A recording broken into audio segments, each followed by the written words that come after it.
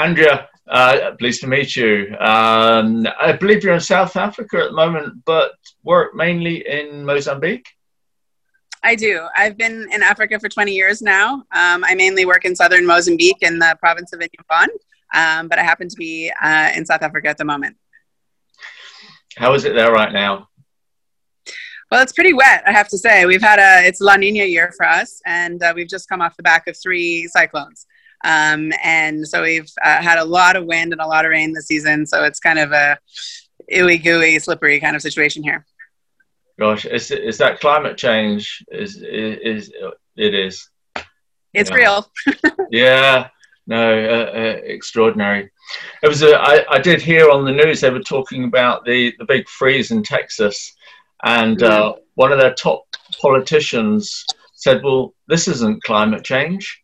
And I thought, the earth should be getting hotter. They shouldn't be having freezes. Yeah, that's definitely one of the misconceptions, that everyone thinks climate change means everything's just going to get warmer. But that's actually not. If you listen, climate change, the climate is changing. It doesn't necessarily mean that it's getting hotter or colder everywhere, but it's just changing. And one of the things that we're just experiencing is dramatic weather shifts. And as far as our research goes, that means that where things used to be very predictable, now things are very unpredictable, and it's difficult for us scientists to, plan ahead or even expect things, because everything's all over the place now. Yeah, sure. I couldn't believe I was hearing what I heard. Can we just start with the Marine Megafauna Foundation, of which you're a co-founder? Could you just give us a bit of background on that and tell us what it is and what it does? Sure. I mean, I was working in southern Mozambique. I just finished my PhD, and I was kind of looking for a job. And I had offers from several different NGOs and some universities. And I guess I wasn't finding what I was looking for. And I really wanted to be a full-time field researcher, meaning that I wanted to be in the field 365 days a year. And I wanted to be working both with the animals on a regular basis and also with the communities in the areas that I was concerned about. And I couldn't find any jobs like that. And so one of my best friends and I were kind of lamenting the fact that, being a marine biologist is difficult, because obviously when you finish your studies, you're almost forced into this academic track where you spend all your time in the office and then only go into the field for, moments of the year. And we decided, well, maybe it doesn't have to be like that. Maybe we can create an organization where one of our main focuses is to be in the field 365 days a year and be working with local communities on a regular basis, trying to affect change. So when we decided what we wanted to do, our idea was, well, we really want to focus on threatened marine megafauna species, because those are oftentimes the ones that are most at risk. So megafauna are really just large and often charismatic, iconic marine animals, things like whale sharks or manta rays or dugongs or some of the whales and dolphins. And so for us, we wanted to focus on the ones that are critically threatened in some way. So whether they're endangered or whether they are suspected to be threatened, but they're data deficient. And we wanted to focus on those animals and see if we could help with their conservation. And in Africa, there's a precedent for that. A lot of the big terrestrial megafauna like lions and elephants and rhinos and things have been protected off the back of ecotourism, off the back of their endangered status here. And they've created these huge parks to try and protect them. And we thought, well, why can't we do the same thing in the ocean in Africa? Why can't we create these big spaces for these endangered marine animals? And that was our idea. So we created the Marine Megafauna Foundation, and that's kind of what we're busy doing right now, trying to create very large scale protected areas in the most important places for these threatened marine animals. And how is that going? Well, it's going surprisingly well. I mean, it is difficult, but I also am proud to say that things are happening faster than I would have imagined. So in southern Mozambique, we have been here for 20 years, and I imagined after maybe 40 years of work, we would be able to develop some of these big protective areas. But we've actually accomplished what we've set out to do in about half the amount of time than we suspected. So there is some momentum now for conservation globally for the ocean, which I'm really excited about. I'm glad to see that people are taking ocean conservation so seriously these days. And people have, I think, a greater respect for the fact that the ocean plays such a vital role in the health of the planet, and that we've been ignoring it for a long time because we don't really, I think the biggest issue is that people don't see what's underneath the surface of the ocean in the same way they see like terrestrial landscapes. They can see the problems a lot more clearly. And so the ocean has always lagged behind terrestrial conservation, but I'm excited to see that it's catching up and people are taking much more keen interest in marine conservation these days. Yeah, you've almost answered my next question, which was, it's all right. It kind of headed us in the right direction, really. It's just a piece on your website. I'll just read it. It's just a line. Our own survival is dependent on our oceans being healthy and full of life, yet only 4% is currently protected. It's a thing that a lot of people just can't grasp, that a healthy ocean means a healthy planet, means healthy human beings. Can you expand on that a little for us? Sure. And we touched on that at the very beginning of the call as well, which is just that, you know, as we see global weather patterns changing, a lot of that has to do with the ocean. The ocean really dictates our weather around the globe, our rainfall, like the wind, even things like, you know, how the water is circulated around the planet. I mean, that all of the climate on the planet is kind of dictated really by the oceans.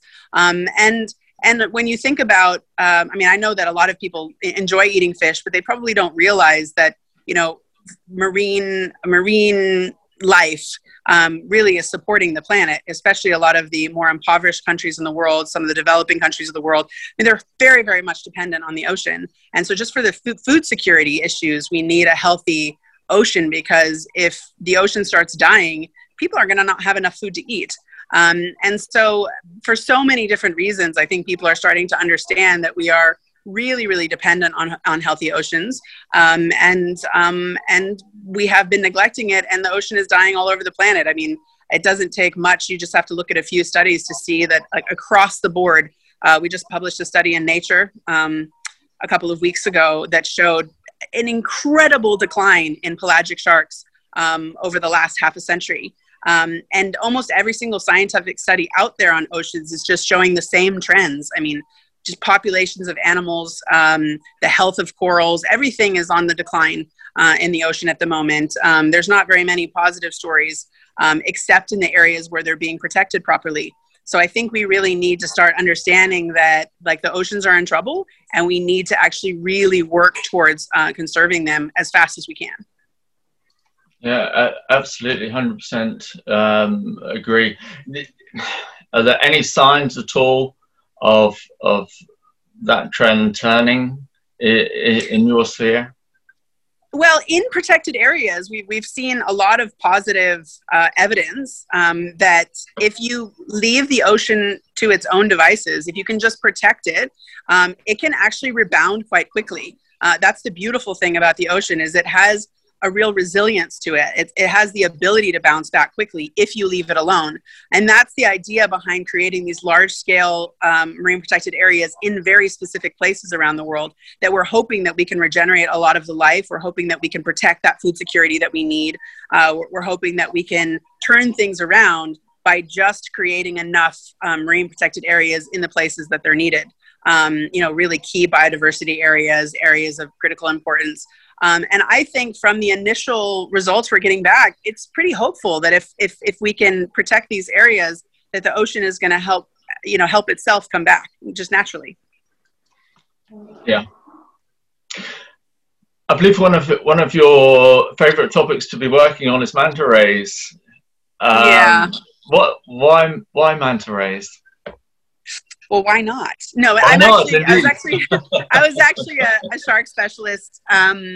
And my whole life I've been absolutely infatuated with sharks ever since I was about 5 years old. That's all I ever wanted to be.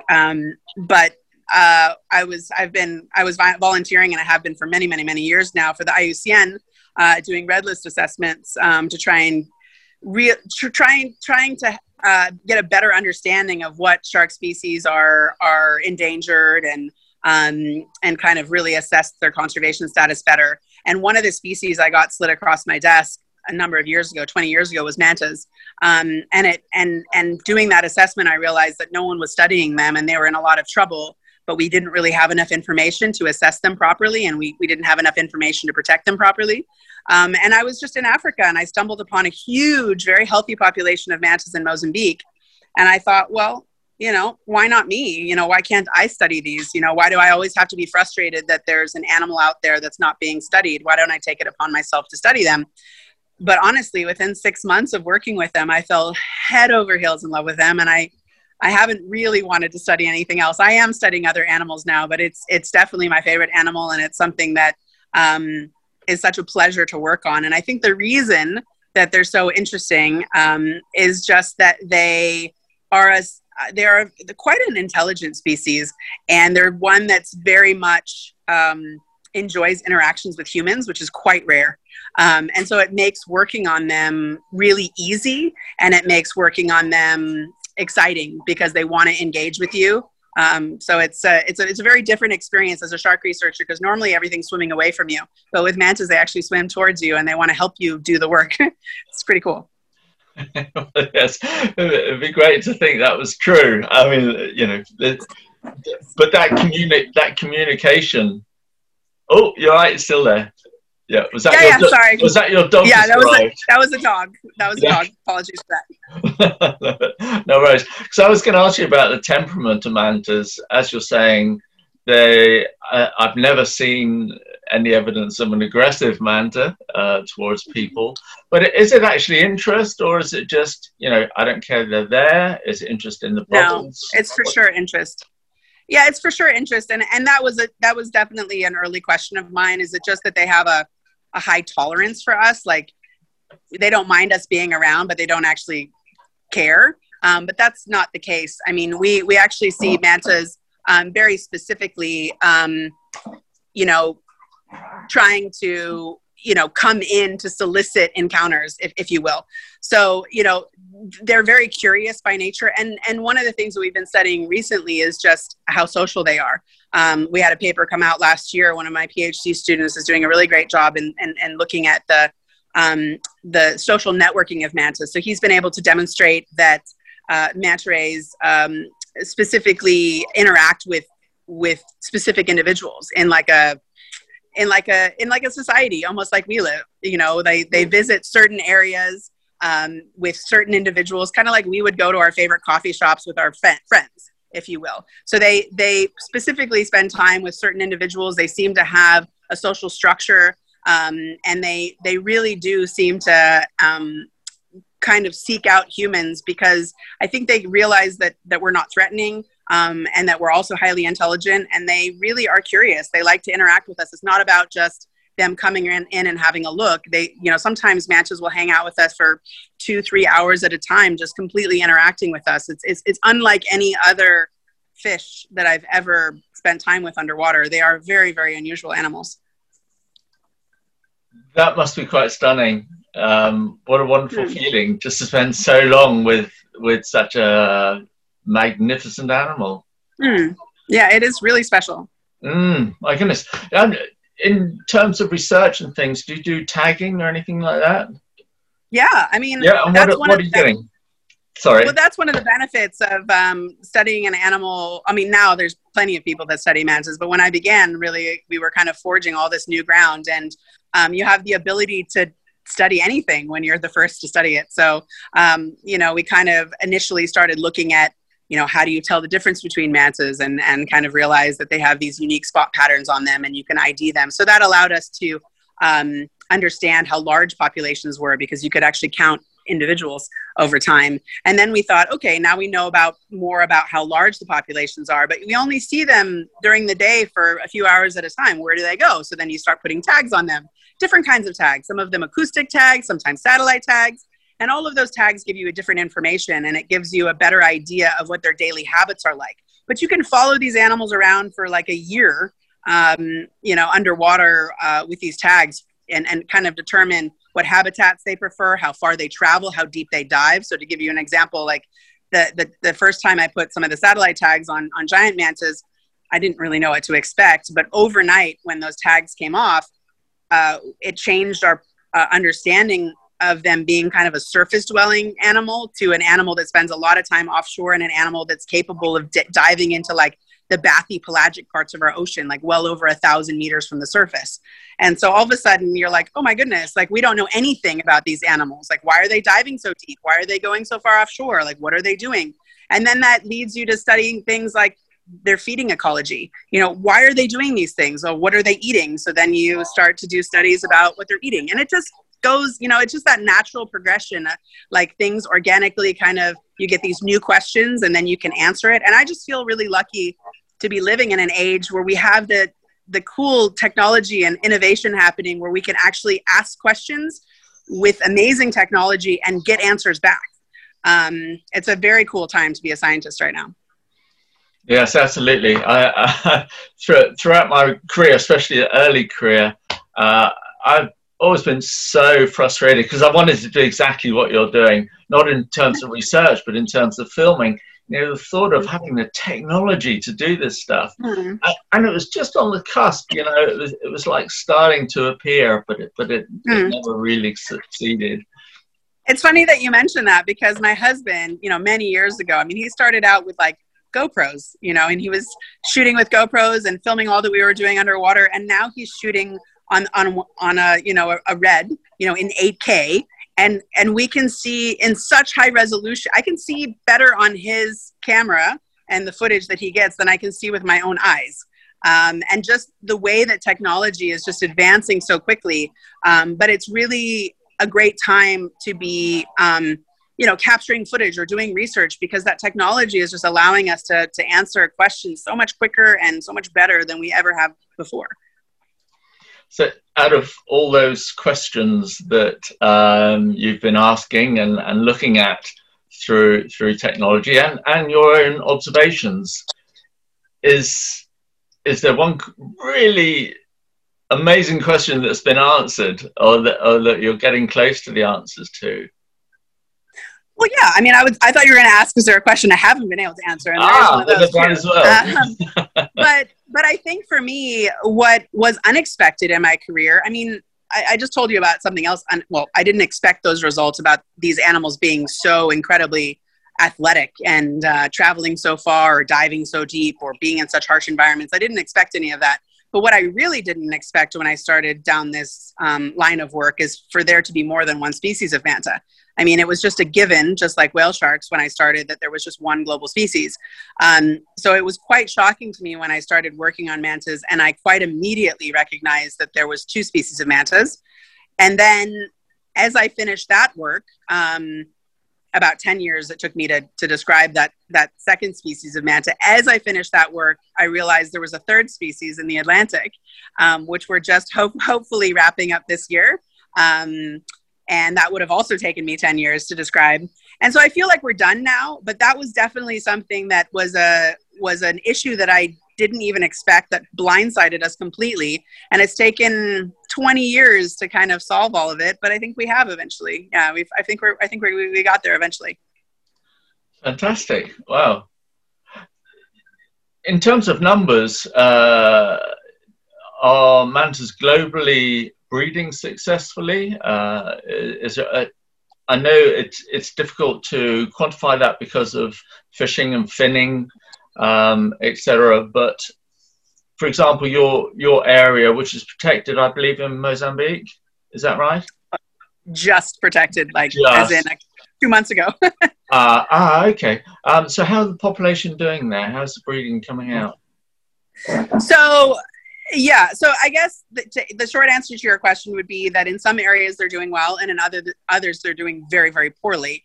And that goes back to what we were talking about at the beginning, where in protected areas, mantas seem to be thriving. So in places like the Maldives, or even in Indonesia now, I mean, Hawaii, populations seem to be stable, if not maybe even increasing in some areas, and doing very, very well.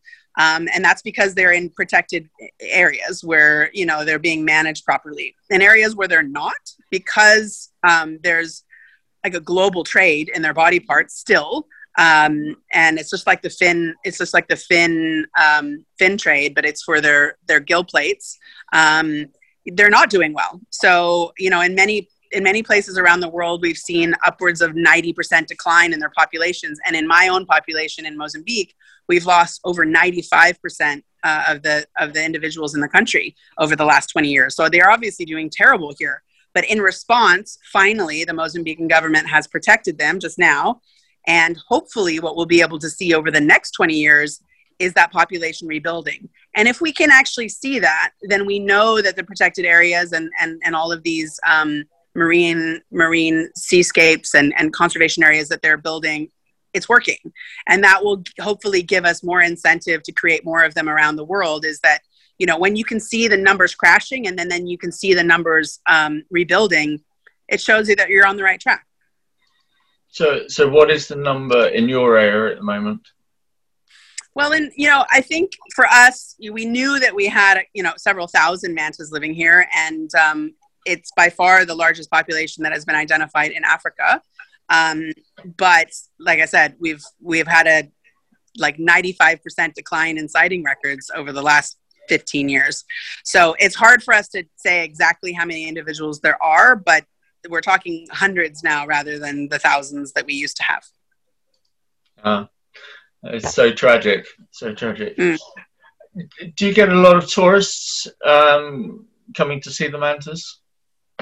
Yeah, I mean, much more so in other places. Mozambique is incredibly remote. It really is one of those places for, intrepid explorers and, people that like to get off the beaten track. I mean, we're no Maldives or Hawaii. It's easier to see mantas in other places for sure.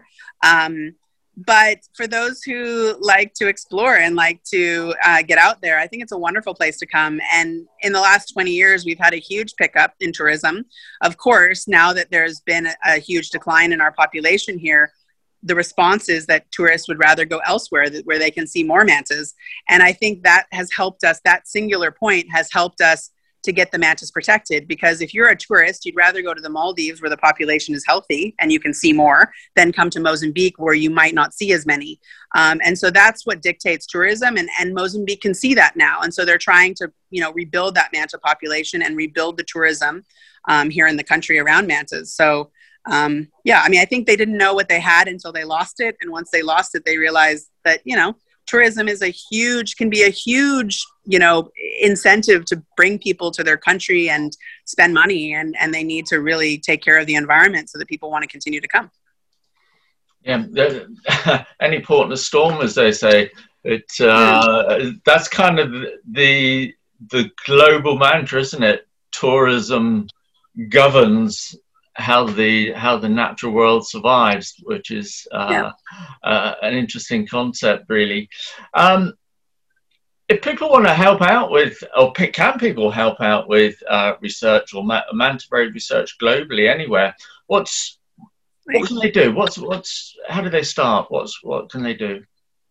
Well, I've always been on a personal quest to make research more accessible to people, and I think that's because I wanted to be a researcher since I was 5, and when I was 12 and I got certified to dive, all I wanted to do was help out. And I always felt like there was this disconnect between just traditional, scuba divers, just like a normal scuba diver, and scientists. I kind of, always wanted to get involved, but kind of felt like the scientist did the science and you as a diver couldn't really get involved. Or if you could, you were giving data into a black hole and you never knew what happened to it. You never knew how your contributions made a difference.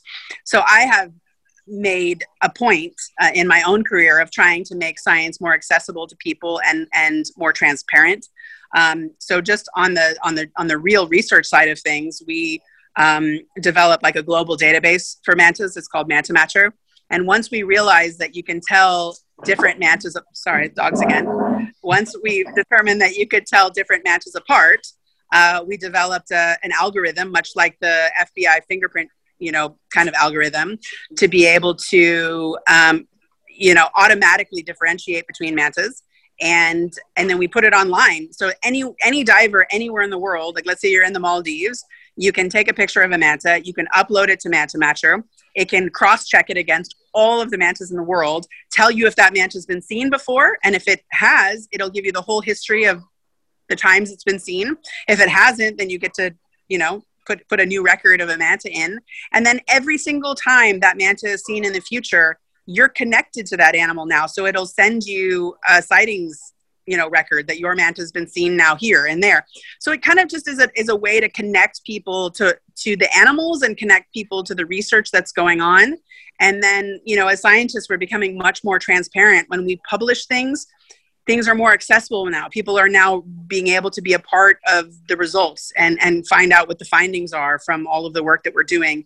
So I think that's a way to be able to connect and also make people more empathetic about the cause, but also about how difficult it is to be a researcher. And most people that are connecting with us is like, wow, this stuff you're doing is really hard. And it's really hard to study animals underwater. And then for people that want to do even more than that, we've tried to make like citizen science more accessible for people so that people can join expeditions and kind of get to see what it's like to go out and do research, have a hand on it, play a role on that expedition with us. So we've created opportunities like that as well. So, I mean, yes, when I was young, the only way that you could connect with an organization is to give money. And of course, all of the organizations allow you to be members and, read our online magazines and things like that. But we're actually trying to make it so that people can get more directly involved, because I think through getting directly involved, you have a stake in the research and conservation yourself. And then you're connected to it for life. Yeah, indeed. Absolutely. You're quite right. Remember, also myself as a young person, the only way I could get involved other than filming or something and joining a little group was money. Do once and do that. And then you'd never quite sure where the money was going. So absolutely not. I tell you another way that people are connecting, and I really like to see this too, is that there's a couple of apps and things that are coming out now, and I'm a part of one called Milky Wire, where you can follow researchers. You can support us on there financially too, but you don't have to. But you can follow us every day as well, in the field, in a way where when I was young, I had heroes like Sylvia Earle or Eugenie Clark, people like that. And I always wanted to know what they were doing. I always wanted to know what it was like to be in the field and what they were doing every single day. And there was zero way for you to find it. You could read their book, and that was it. And now with all these cool apps, you can really connect with researchers around the world on a day-to-day basis. You can see exactly what my field team is doing, 3, 4, 5 times a week, and really get a behind-the-scenes kind of understanding of what it's like to be a field researcher. And then also some people, it helps them decide if that's what they want to do with their career. And this is the stuff that was just never available to me when I was younger, but I always wanted it. So I'm really excited to be a part of these initiatives, because I remember how hard it was not to be able to connect with these people when I was younger. And I feel very privileged that it's different now and that I can connect with people through these, types of, online platforms like today. Yeah, indeed. Absolutely. Andrea, it's been lovely talking to you. Just one thing, how do mantas fit in the world? I mean, what would actually happen now if I click my fingers and all the mantas were to disappear? How would things change? Well, the world would be a far lesser place without mantas, just in general. Of course. But you're quite right. I do get asked that question sometimes, and it is a difficult question to answer, because there are some species that, keystone species or animals that really have huge ecosystem effects if they're removed. Things like top predators, whether on the land or in the ocean, they can have catastrophic effects on ecosystems if they're removed. Other animals, that are not maybe top predators, things like mantas or things like rhinos, maybe you click your fingers and mantas or rhinos or things like elephants go away, and it doesn't seem to have as big of an impact. Believe me, every animal has a role, and there would be parts of the food chain and animals that would be affected if mantas went away. Because like, for instance, when mantas die, they're big and they sink to the ground, unlike whales that float. And of course, they're feeding entire ecosystems on the bottom of the ocean. But on a big, broad scale, maybe you wouldn't notice. But one of the things that I believe is in the ocean, just like on land, you need these iconic species, even if they don't play a huge role in the ecosystem per se. You need these guys to be champions for conservation, because believe me, people don't go out to see, sea urchins, and people don't go out to see, little snails on seagrass. People connect with these charismatic, iconic animals. And so they play a huge role as an ambassador in getting people connected to the ocean, and, making people want to care about, these big causes. And so I think that can be their role, Yeah. And I still feel we don't know enough to actually be able to determine fully what would happen if things like rhinos or mantas disappeared. I mean, the ecosystems are so complex. They're so complex. Yeah. There would be absolutely an impact, but it may not be as obvious or severe as the removal of something else. But that doesn't mean that there's not an impact. And the problem is nothing happens in isolation. So what we're seeing all over the world is a mass extinction event, and all kinds of animals are going extinct. And what's going to happen is there's going to be an incredibly big problem when so many individual animal species are removed at once, is definitely what we're going to see. Yeah. Andrea, lovely. Thank you very much. Appreciate your time. I hope your dogs have been comfortable there. Oh, have you frozen up? You have. Sorry, I'm back. Oh, you're back again. Well done. Well done. Well, look, thank you again, and good luck with all the future research. Thank you. It was nice chatting to you today. You too. Take care now. Bye. Bye.